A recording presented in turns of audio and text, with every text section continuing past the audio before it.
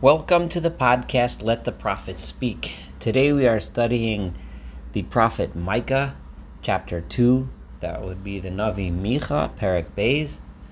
And this is Saul Weiner, the host for your podcast. The last chapter in 1, we learned of the destruction that Micha, the prophet Micah, had prophesied regarding the Jewish people, that God was going to descend upon the earth and punish the people. He didn't talk that much detail about exactly what the sins were and what the problems were, and in this chapter he is going to go into much more detail regarding that issue. So let's begin with verse 1. Hoi. Now, I've often translated hoi as a woe. It also just means or just a word to get someone's attention. Choshvei avon ufo alei ra al mishkavosam. Those who think about and contemplate sin and then do evil, or sin about regarding the evil that they intend to do al mishkavosam when they are in their beds. This is generally seen as a reference to the difference between a sin that someone commits because an opportunity presents itself and they couldn't resist themselves, and then they sin, which is obviously not good, but that's one level. The other level is premeditated, when people think and plot how to do evil to others. That is a separate level of evil, which Micha is referring to here. Those are the choshvei aven, the one who plot. So when they're not able to actually do evil, when they're in their beds, they're thinking about what they're going to do tomorrow. And then, as the verse continues, bi'or haboker ya'asua, when they wake up in the morning, then they will go about doing it, because then ki yesh le'el yadam, because then they do have the strength in their hands to go and the ability to go about their evil ways. What is it that these things people are doing? What is the evil ways, the things that they are plotting? It is, unfortunately, oppression of others. The chamdusa dos, they desire the fields that other people's own, and they are plotting ways to take them away from them. V'gazalo, and they steal them. Uvatim, and they desire other people's houses. V'nasa'u, and they find out ways to carry them or take them away from them. V'ashku, and they defraud is the best translation I saw of this word. They fraudulently. This means by using the supposed legal systems that are in place, they create a fraudulent claim against other people and uveso, and their homes and their properties, v'ish, nachalaso, and other human beings and their inheritances. They plot ways to take it away from them. They oppress others who don't have the same resources to defend themselves. These are the sins that that the prophet is criticizing. Lachain, therefore, because there are people, because the society is unfortunately led by people that act this way, Ko Amar Adonai, so says God, Hineni, I, just like you are plotting and thinking about ways to do evil to those less fortunate than you, I am therefore Choshev, I am plotting, God says, Al HaMishpacha Hazos Ra'ah, I am plotting regarding this family, referring specifically to the family of Israel, Ra'ah, I am plotting to do evil to them. Asher lo tomishu misham tzavro, but the evil that I am plotting, in other words, not so much evil is probably not the best word, but the punishment that I am plotting for them is such a plot that you will not be able to escape from. Your necks, so to speak, which will be bound to me, says God, you will not be able to slip away. You're on a leash, so to speak, and you will be punished. V'lo teilchu roma, you will no longer be able to walk in an arrogant way with your head up in the air, and the way you are now, in your arrogance, thinking that you can get away with this. Ki etra ahi, it will be a time of punishment. It will be the time of bad things happening to you. Bayomahu, on that day in the future when this comes, it will be so bad that the people surrounding you, or Yisa Alechem Mashal, some other person, some other observer, will say parables about you. And what will they say? Now, this this language here, he, is a switch from before. God was speaking to you as the people, and now he's saying he will say this parable, and the person will cry a cry of wailing. Omar Shadod Nishadunu, and what will he say? And now it sounds like this person that's speaking is one of the people of Israel who's looking around him or herself and seeing what is happening to his people and saying, Shadod Nishadunu, we have become looted, or Shadod is, or ravaged. This is a ravager has ravaged us, or a looter has looted us. Chelek Ami Yamir, the portion of my nation, and my nation had a portion in this world, this land, and Yamir, it has been traded away, has been given away to the enemies. Eich Yamish Li, how is it that it has been taken from me? How has it slipped from me? Yamish is something that has slipped away. I used to have ownership of it, but now it has been taken away. Lishovev Sadenu Yichalek, to he who has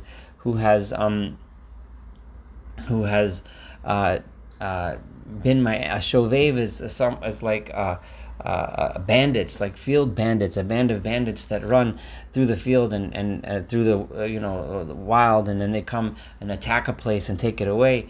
To those people, it has been given. Lachein, therefore, says God, lo yeh lecha mashlichevel b'gorol, because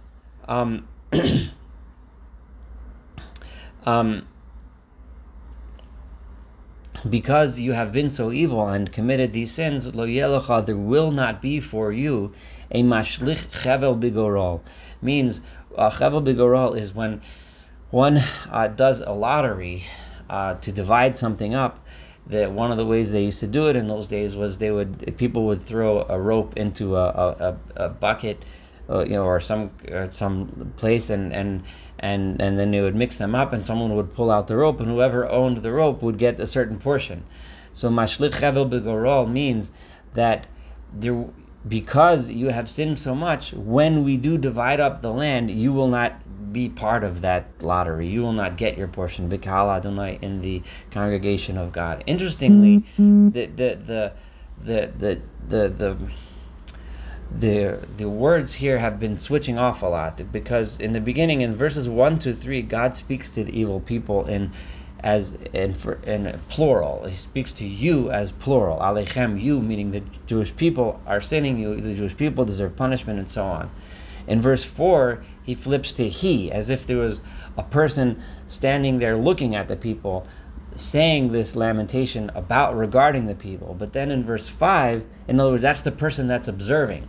In verse 5, he switches to lecha, to you in singular, as only to you in singular will be the one that does not have a place.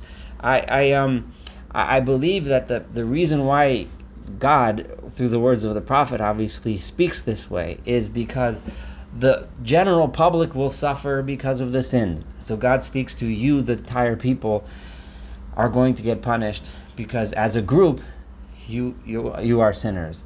Then, when he talks about the suffering itself, he talks about some of the people observing the suffering happening because some survive and some don't. And at the end, when he's referring to the future when we do divide up in the congregation of God, we do divide up portions, he speaks to you in singular, because at that point, as we have seen many times in the prophets, those that are punished and do not have a portion, but those that are not punished, those that are righteous, do have a portion. So therefore he switches to singular, speaking to you and you and you and you and you, and a single people. You will get judged favorably, you will not get judged favorably, and so on. Now, in the next verse, we're up to verse 6. God now flips back to the people, and this is, we have to imagine the people speaking. And God is saying what the people say. So God is like quoting the people themselves. And if you imagine the masses of people refusing to listen to the prophet and refusing to listen to his rebuke. And what are they? So imagine a group of people walking in the marketplace, and the prophet is standing and trying to speak and trying to teach them and trying to tell them something. And the people look at him in a derisive way and say, Al tatifu yatifun. The language tatifu is a language of speech, but it's like a language of babble, of Yiddish would be to ploppel, just to just stop babbling your bibble babble in the streets, as they're saying. Lo yatifu. Stop talking to us like that. All right? That's not a way to talk la'ela to these people. Stop talking to the Jewish people as if, you're higher and holier than us, right? Lo yisag klimos. We're not going to be ashamed. We're strong. We're good. We're fine. Be quiet and stop telling us to be better. We know what we're doing. It's this arrogant way of refusing to listen. This is what the people say. And then God continues like this. Amor, is it true that it is being said, Beit Yaakov, in the house of Jacob? Is it true that the people of Israel are speaking this way? And when they say this, what do they say when they listen to this preacher who's preaching in the street and trying to teach them how to improve themselves? They're saying in a mocking way, Hakotzar ruach Adonai. Is God so impatient? He needs to punish us now? What? Every little thing we do, he has to punish us? Is this what you're trying to say? Is God so impatient? Is this God is planning against us? Yeah, we're having a good time, we're doing our thing. It's the cynicism of their reaction. And then immediately God expresses his angry. Halo devarai tivu. Is it of course it is true that my words are friendly, God says. Yes, I am patient. Are they joking about me being patient? I am patient. But im hayashar holech. If you go straight with me, if you're straight with me, I'm very patient. But the way you're acting, no, I'm not patient, God says. The way you're acting, that kind of patience I don't have. God is going to refer back to this statement soon, and we'll get there shortly. However, this kind of behavior God does not tolerate, and God doesn't have any patience for anymore. This kind of arrogance, which is the root of the sins that we learned before, one who plots to take things away from others, one who plots to oppress others that have less resources than he. This kind of thing, God has no patience more for. Verse 8 is a very challenging one to translate. There's many, many different ways to translate it. I'm going to choose to translate this exactly the way the Radak translates it, because it's truly beautiful, and it really, and frightening too, of course, but it very much fits the context of this chapter, and in my opinion, smoother than any of the other explanations. So the etmul, and the word, one would look at it and think it means the word for yesterday, but it doesn't. It's a shuruk, etmul, not etmol, not a cholam. So the etmul ami le'oyev yikomem, and the Radak translates it as follows. Etmul is something in opposition, from the language of mul, something that's opposite something. The etmul ami, my nation has become an opposition to itself. The leaders have become an opposition to the people they were supposed to lead. The rich have become an opposition to the poor. They are harming their own population. They are taking advantage of Ami, my nation, says God. Le'oyev yikomem. They have established themselves as an enemy to themselves. And how has this happened? Mimul salma. Opposite them. Again, this is a play on words which Micha has used over and over again, this type of language where he takes the same words that sound very much the same but mean something different. Mimul salma. From opposite themselves, they see a cloak. They see a person with a nice clothing, something that they want. And eder tafshitun. And what do? They plot ways to remove and take away from him and strip him of the things that he has pride in. Eder are things that he has pride in. They see a person that has a nice suit, and they know that he's poorer than them, and they plot ways to impoverish him in order to take his things away. Me'ovrim betach, from those people that are simply walking on the street in a very unsuspecting betach, in a confident way. All he's doing is just going about his business, doing his thing. But if he has something nice, they treat him in that way, that they can take advantage of him and take it away. Shuvei milchama. These are the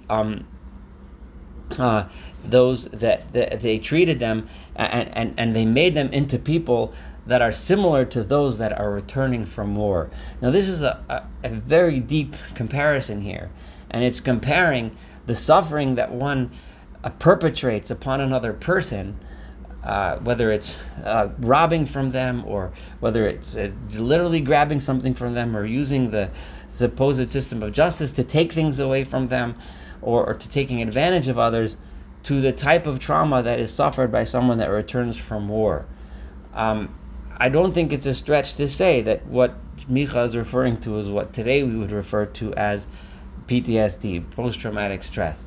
That the one coming back from war is stripped of everything, which is how the Radak explains it. He comes back with nothing. He comes back desperate. And the way you are treating the poor is the same way, and they end up being just like those that return from war. And then Micha, the prophet, goes on, and he turns to additional suffering. Nishei ami tigarshun. You are causing that the women of my nation, the ones who depend on these men that are being taken advantage of, the ones who live in those families, it ends up ruining their lives. It ends up causing divorce. It ends up causing broken families. Mi beit ta'anugea, from the home in which she was comfortable. When the wealthy oppressors come and they come into the guy, they lend money and under unsuspecting or usurious practices, they come take his things away. They make him look bad. They make it impossible for him to make a living. They cause this kind of stress and trauma in the home. In the end, what happens is broken homes. In the end, what happens is they make the women suffer. Me'al ololeha, and they ruin her life from before her children. Tikhu hadori le'olam, and God says, and when you ruin the lives of children, what you are doing is you are ruining my glory, God says, forever. When you harm children when they're young, and when you ruin their families and relationships, you're harming those children forever. Tikhu hadori le'olam. And we'll move on to verse 9. Verse 10. These words are obviously extremely powerful, and it's worth spending a few moments thinking about what he's saying.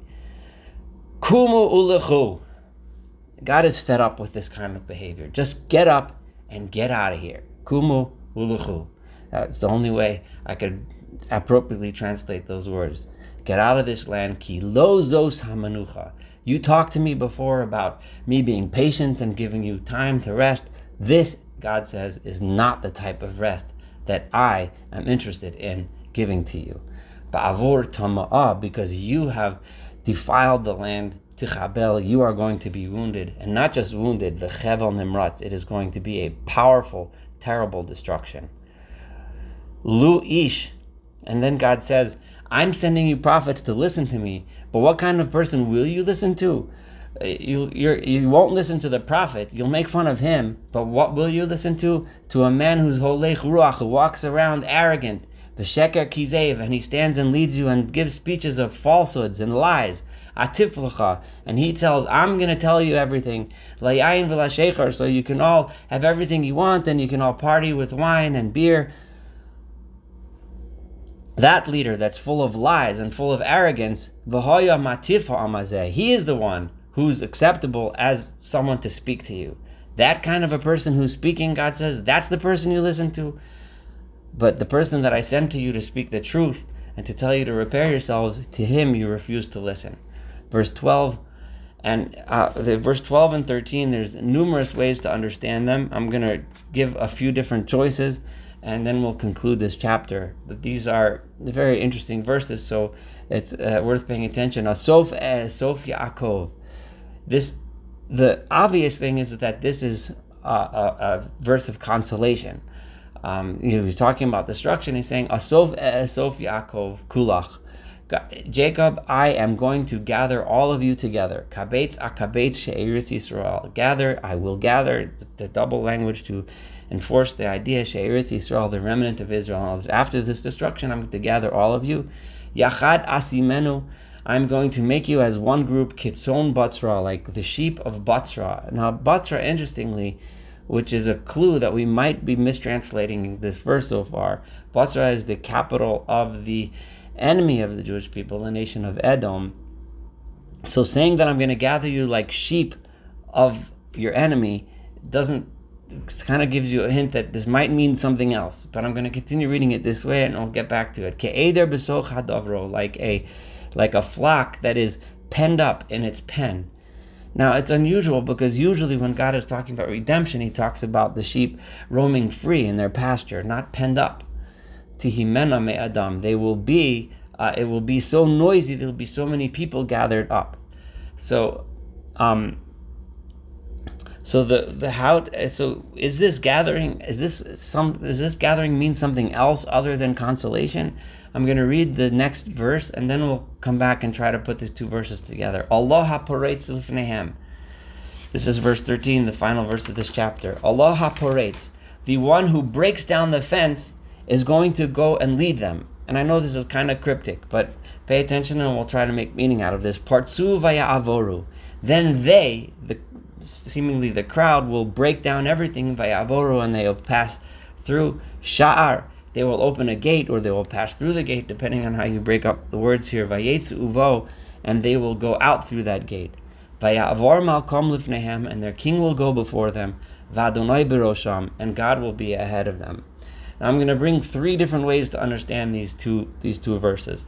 The first is Rashi understands this Allah haporetz, this poretz, the one who's breaking down fences, as the Mashiach, as a reference to the Messiah, who in the future will be the poretz, because he will break down the fences of those that are trying to stop the return of the people to Israel and trying to stop the people from coming back to the land. And if you read it that way, then it follows from the verse before. Asof Esof Yaakov, I will gather you up together here in the land of Israel, and it will be noisy, just like a whole bunch of sheep. And the poretz will pass before them, and they will break through the gates. And their king will lead them, and God will lead them, and God will lead the people back. That would be a way of reading these two verses.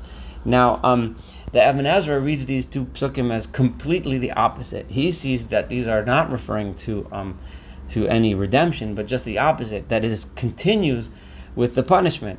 God has been talking about criticizing the people and their punishments that they deserved, and he's saying, Esof Yaakov, I'm going to gather you together as sheep and pen you up. Right? I'm going to, and that's why it compared them to like the sheep of Batzra, the sheep of Edom, who were destroyed. And then the next verse is saying, Allah poretz lifnehem. The poretz refers to the sheep that tries to break out. The sheep is going to try to break out, probably a reference to the King Tzidkiyahu, who was the last final king of Judah, who tried to sneak out of Jerusalem during the siege of the Babylonians and the Chaldeans. And then Partsu Vayavoru, and other people try to sneak by trying to get out. They're trying to escape. They're penned up and under siege. Vayavrom Malkom Lifnehem, their king leads them out and their escape when they're being destroyed. And then the meaning of God, Birosham, God left them in the beginning, means that God abandoned them and abandoned his protection of them in the beginning, which allowed for that huge destruction to take place.